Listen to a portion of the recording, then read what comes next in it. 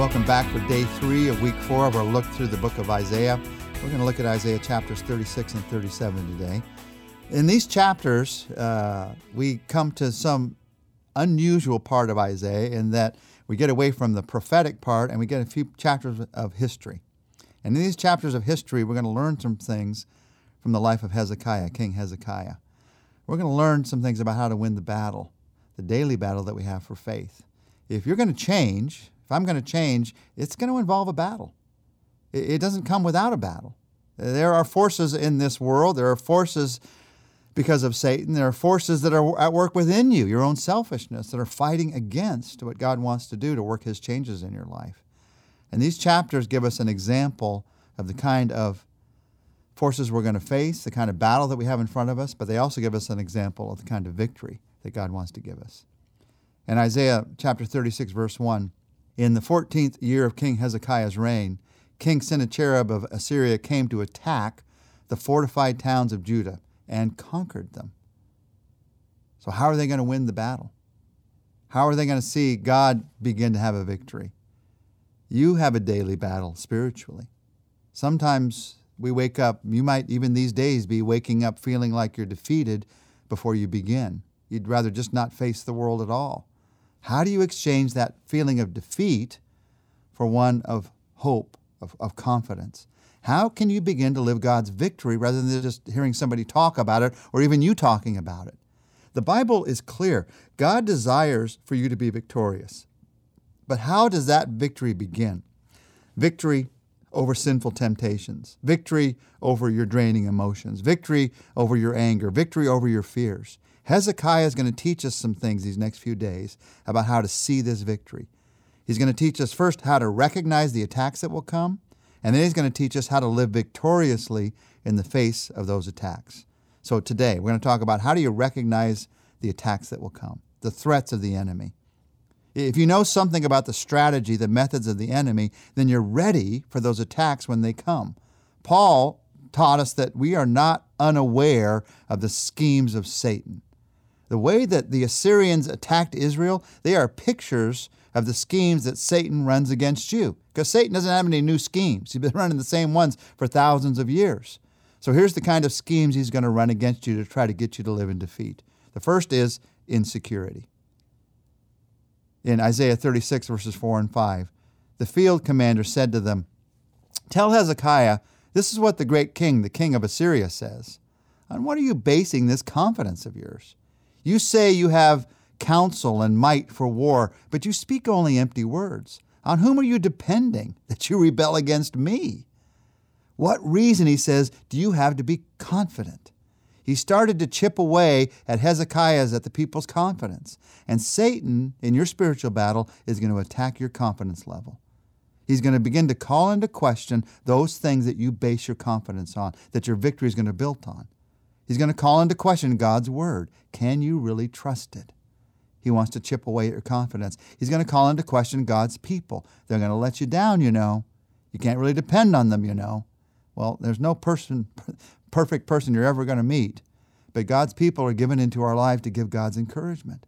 This is a way that Satan attacks you. And in doing this, he has a favorite ploy, a favorite strategy to attack your security. We find it in verses 18 to 20 of Isaiah 36, an example of it. Do not let Hezekiah mislead you when he says, "The Lord will deliver us." Have the gods of any nation ever delivered their lands from the hand of the king of Assyria? Where are the gods of Hamath and Arpad? Where are the gods of Sepharvaim? Have they rescued Samaria from my hand? Who of all the gods of these countries have been able to save their lands from me? How then can the Lord deliver Jerusalem from my land? One of Satan's favorite schemes. Have you ever seen it done before? Have you ever seen that kind of prayer answered before? You ever seen God give that kind of victory before? It's never happened before. And if it happened for somebody else before, have you ever seen it happen before? Has God ever answered a prayer like that for you before? Have you ever seen a victory like that before? It's never happened before, he tells you, so it's not going to happen now. Satan wants you to base your confidence on positive proof of what God's already done in your life before he's done it.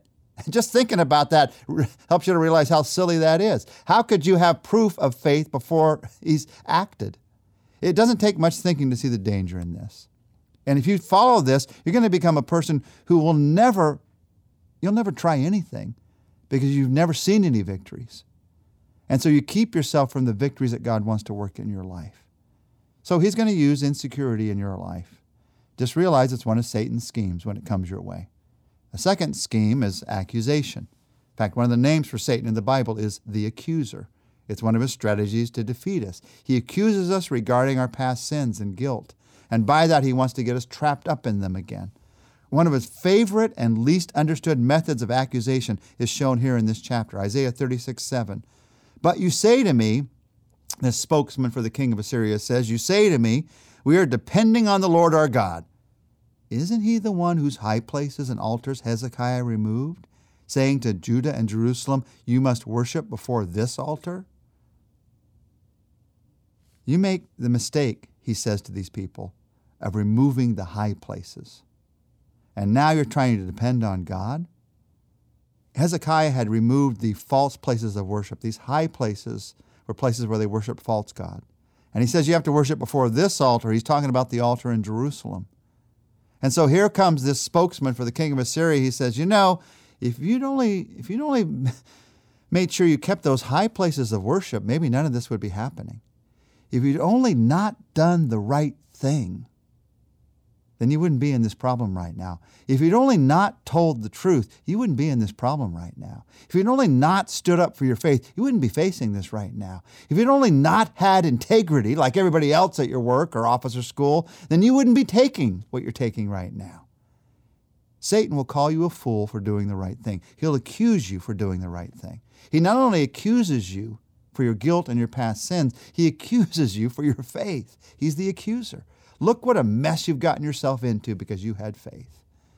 Now you don't have that bad habit to rely on. Now you don't have that bad relationship to rely on. If only you'd not done the right thing. When Satan accuses you in this way, just remember, it's one of his schemes. He's just trying to get you caught up in his sinful pattern again. He uses insecurity, he uses accusation, and a third popular strategy that Satan uses is a strategy of ridicule. He tries to ridicule your faith. The enemy used ridicule to try to reduce Hezekiah's resolve, and Satan will do the same thing in your life. So in verses 8 to 11, come now, make a bargain with my master, the king of Assyria. I will give you 2,000 horses if you can put riders on them. How then can you repulse one officer of the least of my master's officials, even though you are depending on Egypt for chariots and horsemen? Furthermore, have I come to attack and destroy this land without the Lord? The Lord himself told me to march against this country and destroyed it. Then Eliakim and Shebna and Joah said to the field commander, please speak to your servants in Aramaic, since we understand it. Don't speak to us in Hebrew in the hearing of the people on the wall. He's ridiculing them, and at the end they say, don't speak in the language everybody understands, but he's doing it on purpose. He wants to bring ridicule upon them all. I'd give you 2,000 horses, he said, but you don't even have the riders to put on them. He's bringing public embarrassment. And Satan's tactics have not changed much. He still ridicules us personally. Who are you to fight against this? He still ridicules us publicly. It's not fun to have other people make fun of you for your faith. But it happens when you have faith. It might happen in a whisper that you hear in the hallway, or it might happen with somebody who doesn't mind publicly saying it to your face. When you face ridicule for your faith, never forget the example of the cross. This was the ultimate place of public ridicule. Jesus being spit upon, words thrown at Jesus of ridicule. And yet God chose to make that place, the place of the cross, a place of forgiveness, a place of salvation. So Satan's going to throw ridicule at you for your faith. Realize it's just one of his schemes. And then a final scheme of Satan is lies. He's the father of lies. And so we heard a lie in the verses we just read. God told me to do this. He was just lying. God didn't tell him to do that. And then there's more lies in verses 13 to 17. Then the commander stood up and called out in Hebrew, hear the words of the great king, the king of Assyria. This is what the king says. Do not let Hezekiah deceive you. He cannot deliver you. Do not let Hezekiah persuade you to trust in the Lord when he says, the Lord will surely deliver us. This city will not be given over into the hand of the king of Assyria. Do not listen to Hezekiah. This is what the king of Assyria says. Make peace with me and come out to me. And then each of you will eat fruit from your own vine and fig tree and drink water from your own cistern until I come and take you to a land like your own, a land of grain and new wine, a land of bread and vineyards. He's tempting these people starving with food. He's tempting these people who have nothing with luxuries. There's a shorter word for temptation, and it's the word we're talking about here, lies. Temptations are just appealing lies. Satan finds a lie that appeals to me. He finds a lie that appeals to you, and he tells the lie over and over and over again. Satan will tell you whatever you want to hear, but the promise is never fulfilled because it's a lie. He promised Eve knowledge, and she found shame. He promised Cain satisfaction. He found loneliness. He promised Judas hope, and he found despair. What's he promising you right now? It's a lie. It's a lie. So these schemes of Satan, just realize he's been using the same ones for thousands of years. And when they come my way, when they come your way, realize that God has a way of victory. We're going to look at that together tomorrow. But today, as we end this, I want to pray because we're all in the midst of this battle against Satan. So Lord, as we pray, we ask that you give us a sense of the fact that you are the victor. Yes, we face insecurity. Yes, we face this battle in our lives with the lies of Satan. Yes, we face the battle that comes into our lives because of discouragement. But Lord, you've not left us alone in the battle. But Lord, you will not leave us without an answer in the battle. You want to lead us out into victory. So instead of living with despair, I pray you'd give us hope. Hope that you understand the battle that we're in, and hope that you can give us strength to fight this battle in your name. Help us to do so today, we pray. In Jesus' name, amen.